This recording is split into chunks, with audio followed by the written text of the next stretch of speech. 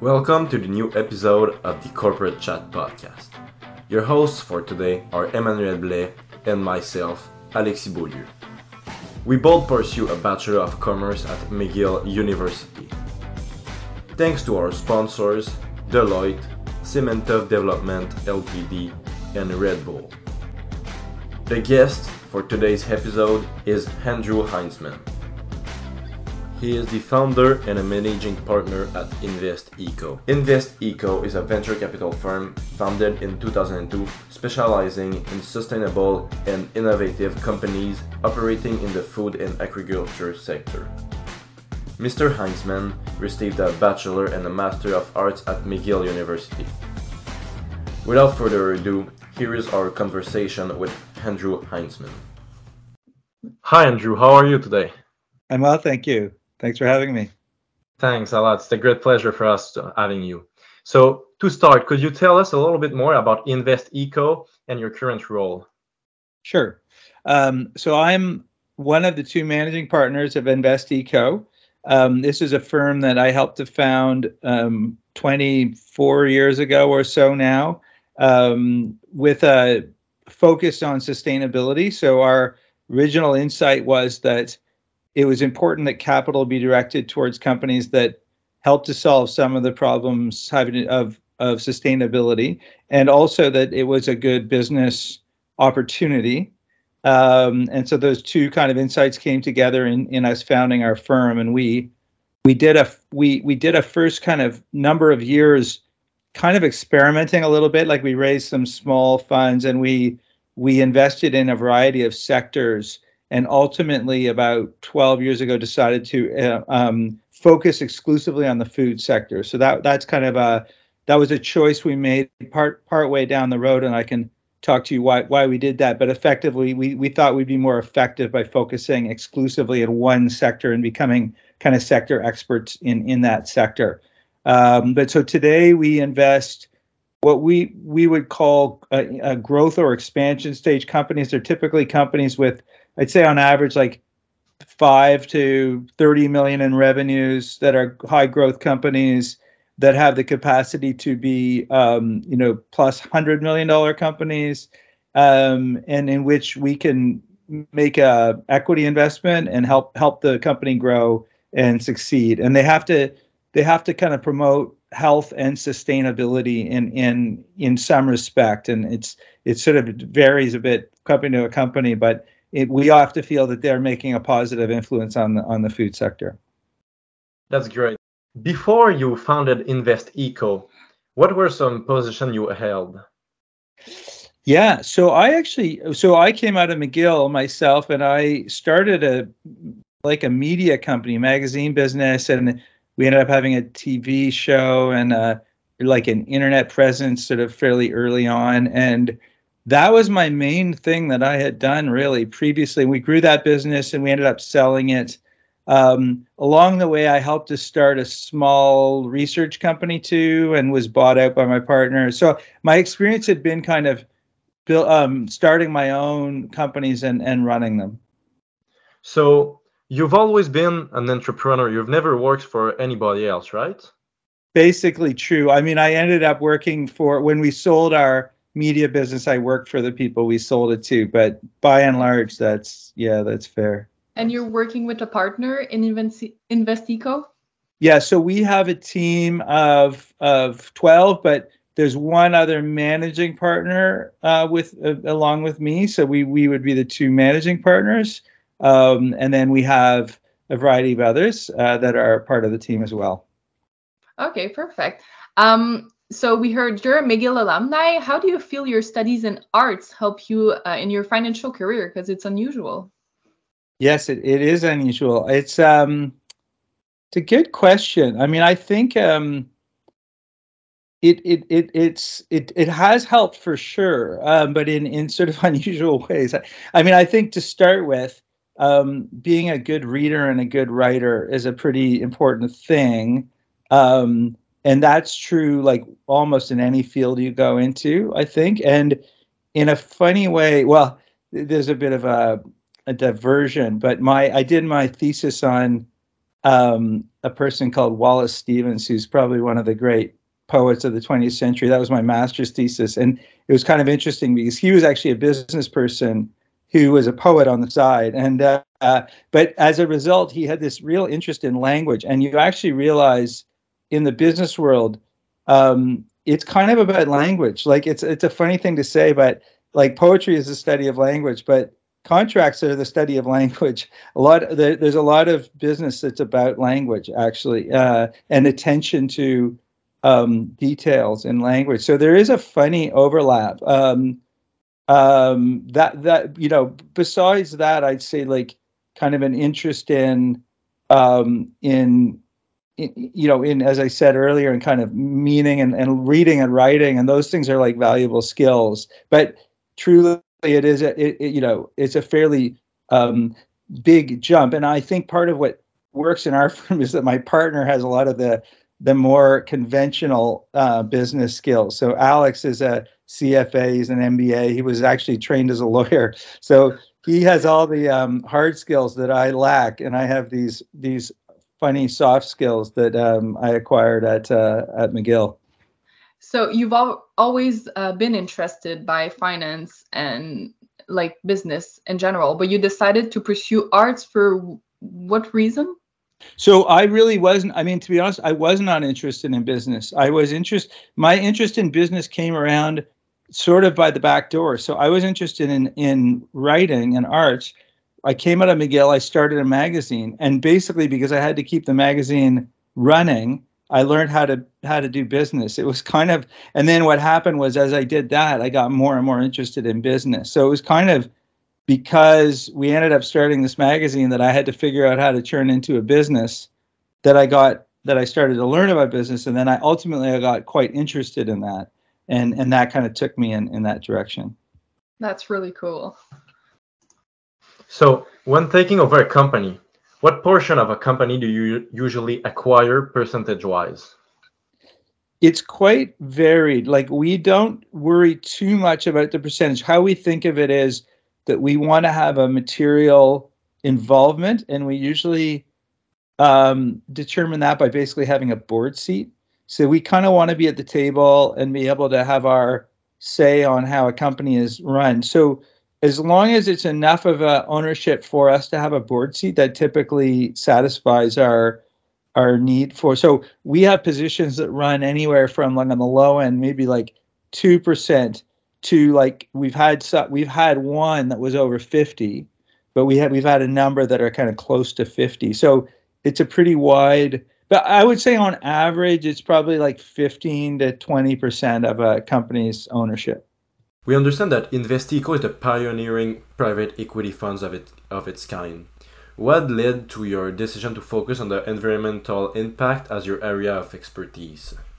Yeah, so it was a combination of a personal interest in sustainability and a view that kind of capital needs to flow into solving problems of sustainability, that we needed to kind of leverage the capital markets, this great engine of change and and creativity on one hand, but also on the other hand, that it was actually kind of an opportunity. And when we started InvestEco, I read two things. One was a book and one was a magazine article that had kind of similar theses. And the magazine article, if I remember correctly, was in the Harvard Business Review, and it basically said like sustainability is one of the great economic opportunities of all time, kind of thing. That was it. It was like repositioning it as an economic opportunity. And then the book was a book called The Ecology of Commerce, and it was kind of about how we need to kind of redesign our economic systems to leverage the markets to solve these problems. So a couple things like that came together, and I just had this idea, and there was nothing really like it at the time, or like, there's basically nothing like it in Canada. And so for me, what happened was I think I would not have been able to start it on my own, but I had a mentor in the media space, a guy called Michael DePonsier, who's a well-known business person in Toronto and a well-known media entrepreneur. And I kind of went to him with this idea, hey, why isn't there a fund that invests directly in like companies that promote sustainability? and he was actually the chair of the Canadian World Wildlife Fund, and he'd had like a similar idea. So he actually, that was kind of an idea. We had this idea. Both had the same idea, and so he kind of backed it and helped us get going. And he was our chairman for the first over 10 years of our existence. So that's a little bit how it came to be. Your operations mostly run in Ontario or all over Canada? Well, our team. Our office is in Toronto. We don't go to the office very much anymore since COVID, but we have most of our people are based in Ontario, but we have one in Montreal, as you know, and one in Florida, and one in Saskatchewan. Oh. And we've now just got a person who's sort of part-time, but is from Europe, because we're kind of trying to bring some global kind of intelligence into our decision making, but then the rest of us are based in basically around Toronto. Your company is certified B Corp, which is a certification demonstrating high social and environmental standards. What are some practices that help you achieve this goal?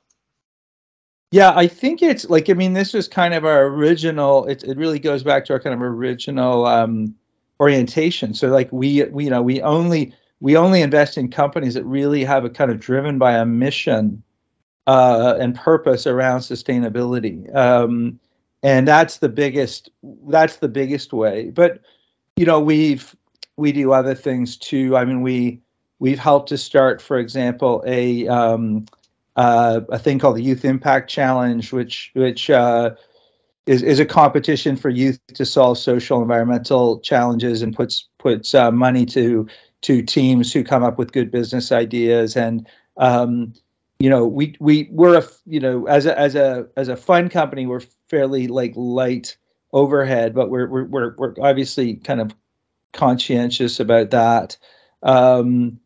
What else do we do? I mean, it kind of runs through our whole way of thinking, in terms of thinking about all of the stakeholders of our companies, and trying to be kind of responsible investors in that respect. So it's kind of runs through our organization to think in a broad way about business, not in a narrow way of just trying to squeeze out the last dollar, but a broad way in terms of trying to build businesses that benefit all the stakeholders, and including the environmental ones, the environmental factors, I guess, that are important to consider. Perfect. In 2014, your company invested $2.2 million in Vital Farm, a business focusing on eggs from freely raised hens. By 2020, the company went public and was valued at $1.3 billion. In your opinion, what do you think contributed to the success of Vital Farms? Yeah, I think there were a few things. I mean, first of all, they had a very unique offering. So they had this kind of what they kind of called it pasture raised eggs, but it was quite a different protocol. So the organic or free run protocols were much less strenuous. So they for example had a thing that required 108 square feet per every laying hen, which is a significantly more room. They required them to be outdoors, not just sort of packed into a barn. And as a result of all that, they actually had eggs that their eggs were kind of provably better for the consumer. Higher vitamin, lower cholesterol, that kind of thing. And then they had like a really unique offering, and they built a unique supply chain. So, whereas a lot of egg producers will basically go to very, very large farms, farming millions of birds at once, they really worked with a kind of small family farm model. So they would have hundreds of small family farms that would, and they were able to provide economics that worked for a small family farm. They could pay them more for their eggs, and they could build a model that kind of worked at a different scale. But that then allowed them to create a supply chain that was pretty hard to replicate.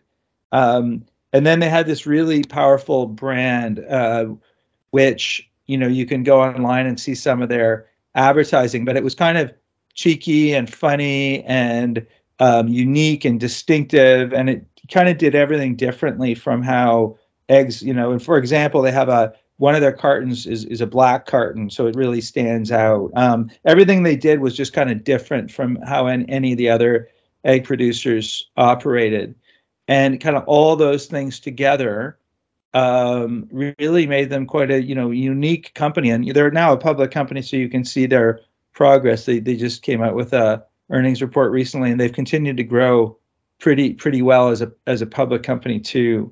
And then they some of it's just basics. They just ran a really good business. There's a challenge when you grow a company from a small company to a very big company, is that the kind of roles change over time. So it's often see a founder who's got a vision, but and maybe very, very competent and best person at that vision, but might not be the right person to run $100 million company with all of the logistics, and so that kind of transition is really critical. And they did a really good job. So Matt, who was the founder, and he's actually the largest shareholder, and he was the chairman, kind of recognized that he needed like a really good operator run the business. At the right moment, he brought that in, and so like those things they did really well, and ultimately they just built a really strong business as well. So I would say it's all of those things together. Do you know in what supermarkets they're available? Are they available in Quebec or only Ontario? It's actually not even in Canada at all because of our supply. We've got a supply system that makes it hard to bring dairy products over the Canadian border. So it's actually U.S. only. They're very, very prominent in Whole Foods across the U.S. If you walked into, it's probably one of the most prominent brands in all of Whole Foods in the U.S. But they'd be broadly distributed in almost any American retail outlet that sells food. If I understand correctly, Vital Farms had an advantage over its competitors because their eggs were healthier, right? Correct. Okay, but what about your other investments? The companies that you support financially are often way more sustainable than the average ones on the market, and being sustainable often leads to lower profit margins. So basically my question is, how are your other investments able to stay competitive in the market? Yeah, I mean, it varies from company to company. Typically they do they usually have to be able to charge more. I mean, in the case of Vital Farms, it was an interesting thing because when they came out, they charged a lot more, and they were able to convince the consumer it was worth that. Now, as they've grown, they've been able to bring that price down. So it's come down a long way, but it was significantly, more higher priced, and it is generally the case that most of our products we invest in are higher cost than like just a conventional product, and so that's one truthfully one answer. Now, then it goes to just being able to run an efficient business. Sometimes that includes like some kind of a vertical integration. So quite a number of them have their own manufacturing so that they can produce efficiently and keep more of the economics, and that makes them more competitive. That would be another thing you see frequently. This supply chain advantage is one as well. So like a lot of them have created kind of a unique supply chain that is quite distinct and valuable, and that also allows them to basically make it hard for other people to compete against them because they have their own supply chain that others can't easily replicate. Those are some of the ways. Yeah. Have you already invested in a company that you thought would be great, but turns out they didn't? Yeah, I mean it's the model. If you're depending if you're meaning financially or environmentally. I mean, I think most of them deliver on what they promise environmental or like from a social or impact perspective. Partly because it's kind of why the entrepreneurs typically started their businesses. Like so they're usually pretty committed to those principles. I would say in by and large. It's definitely the fund model that the return, you're going to get most of let's say we invest in 10 or 15 companies in a fund. It's probably like two that are going to return the vast majority of the economics, and then many of them will either do okay or maybe not, and some may go out of business, and that is kind of the reality. It's a hard, like all sectors are hard, but so is food. It's competitive. It's tough to be successful, and just by the law of numbers, and a bunch of our companies will struggle or not make it. That's definitely true. And how do you find those companies? You go in the grocery store and just look out for new ideas that are on the shelf and reach out to them, basically? Sometimes we did that kind of to start, I would say. We've been doing this long enough now that a lot of them find their way to us. We have a lot of advisors out there, like people we've worked with, co-investors, CEOs, and they're always bringing things to us. We'll walk the trade shows. So there's a couple trade shows where a lot of these companies go every year, and we'll walk around and say hi and talk to them.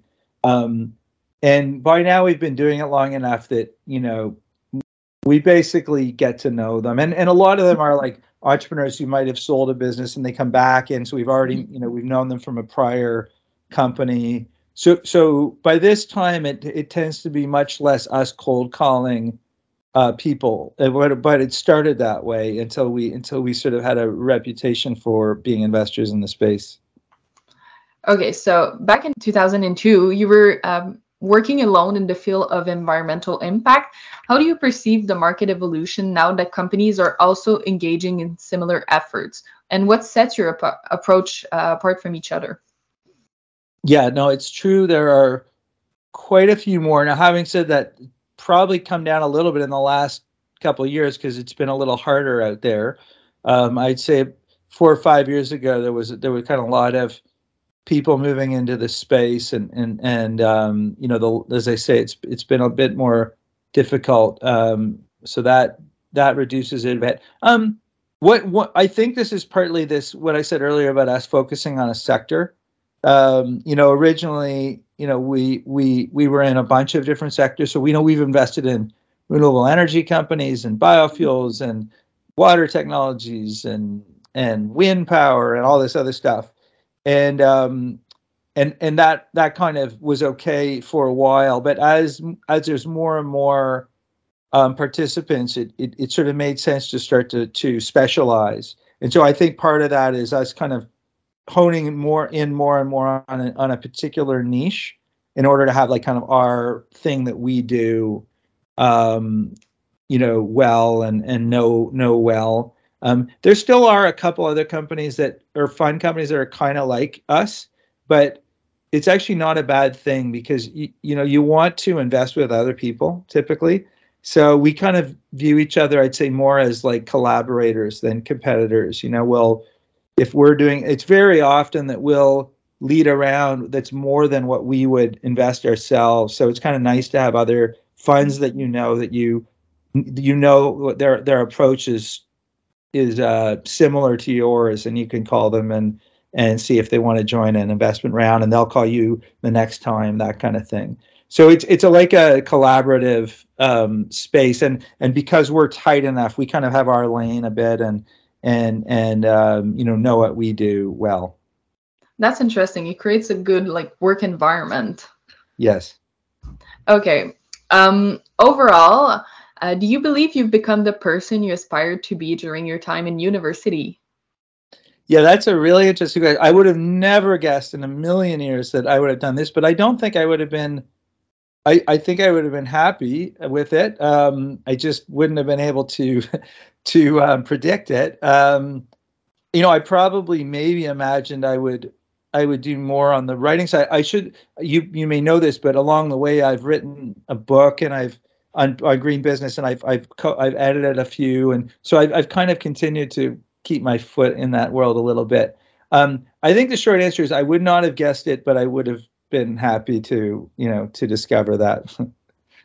Yeah. And what was your favorite part about McGill? Yeah, I mean, I think it was, there's so many things. I loved McGill. I mean, I think it was probably the people I met, like a lot of my friends went to McGill, and probably like it was a time in my life when, especially when I did my master's, when we would go out and talk about big ideas. I quite enjoyed that, and they could be theoretical ideas or philosophy or politics or the environment, or it was full of thinking about the world and how it should be, and different ideas and different theories, and learning about philosophy, and learning about language, how to write how to make an argument, a good argument, a tight one, concise and well considered, and so all that stuff was hugely, and when I go to McGill, I always have great positive sort of sentiment for my time there. To come back on what we have talked about a little bit earlier, why have you never had a more typical job? Why have you always started businesses and new ideas? I don't know. It's a good question. I mean, I think to be honest, when I finished my master's, it wasn't a great time in the economy, and there was a little bit of I actually did have kind of like as I was starting my magazine, I did have like a kind of part-time publishing job, but it was kind of a hard time, and I don't know, like I think partly I had a friend, and I don't know, we basically on our last day we handed in our master's thesis, and we went out to a bar on Saint Laurent. I don't know if it's still there. I think it was called Le Savoise or something like that. And we just started talking about, we had all these ideas, and we just started throwing ideas around, and one was a magazine. And the next day he called me and said, we should do that magazine idea. And then for some reason, just one thing led to another, and I just never kind of looked back. So maybe it's just serendipity. So you're happy with your career path as of now? Yeah. I mean, it's a bit hard to imagine anything different, right? But I'm happy with it. Yeah. And because this is a student podcast, what advice would you give to new students or graduate that are maybe in the in-between? They don't know what they want to do later. Yeah, it's a good question. I mean, I think I would just say, like, be active, which is to say, join clubs or join a board, or, volunteer, or just keep your feet moving, right? Like, one thing leads to another, and it doesn't matter. It doesn't totally matter if what you're doing is the exact thing, as long as it's kind of heading in the right direction. I think I would just try to sort of, I would advise them to sort of stay moving and just keep going at it, and that might be helping a friend with a business idea. It might be volunteering. It might be, it's about just keep your feet moving in the right direction, and you kind of eventually one thing leads to another, and things start to click. You mentioned clubs. Did you have a favorite club at McGill? Yeah, it's a funny thing. I wasn't such a good club person. I played music, so I did a lot of my own. We used to play at I don't know if it's still called Gertz, but we used to play it at it's still called Gertz. Yeah. Play at Gertz, or downstairs what used to be called the Alley. There was a bar below, and so I did a lot of playing in music around McGill, and that was probably my main thing that I did outside of my school. But it's once I came, so I was a little bit also trying to just fill my head up with ideas. But when I graduated from McGill, and since then, I've been quite intentionally active in different ways. And actually this guy, Michael DePonce, who was kind of my mentor in media space and who helped us, and our first chairman, he helped us set the company up.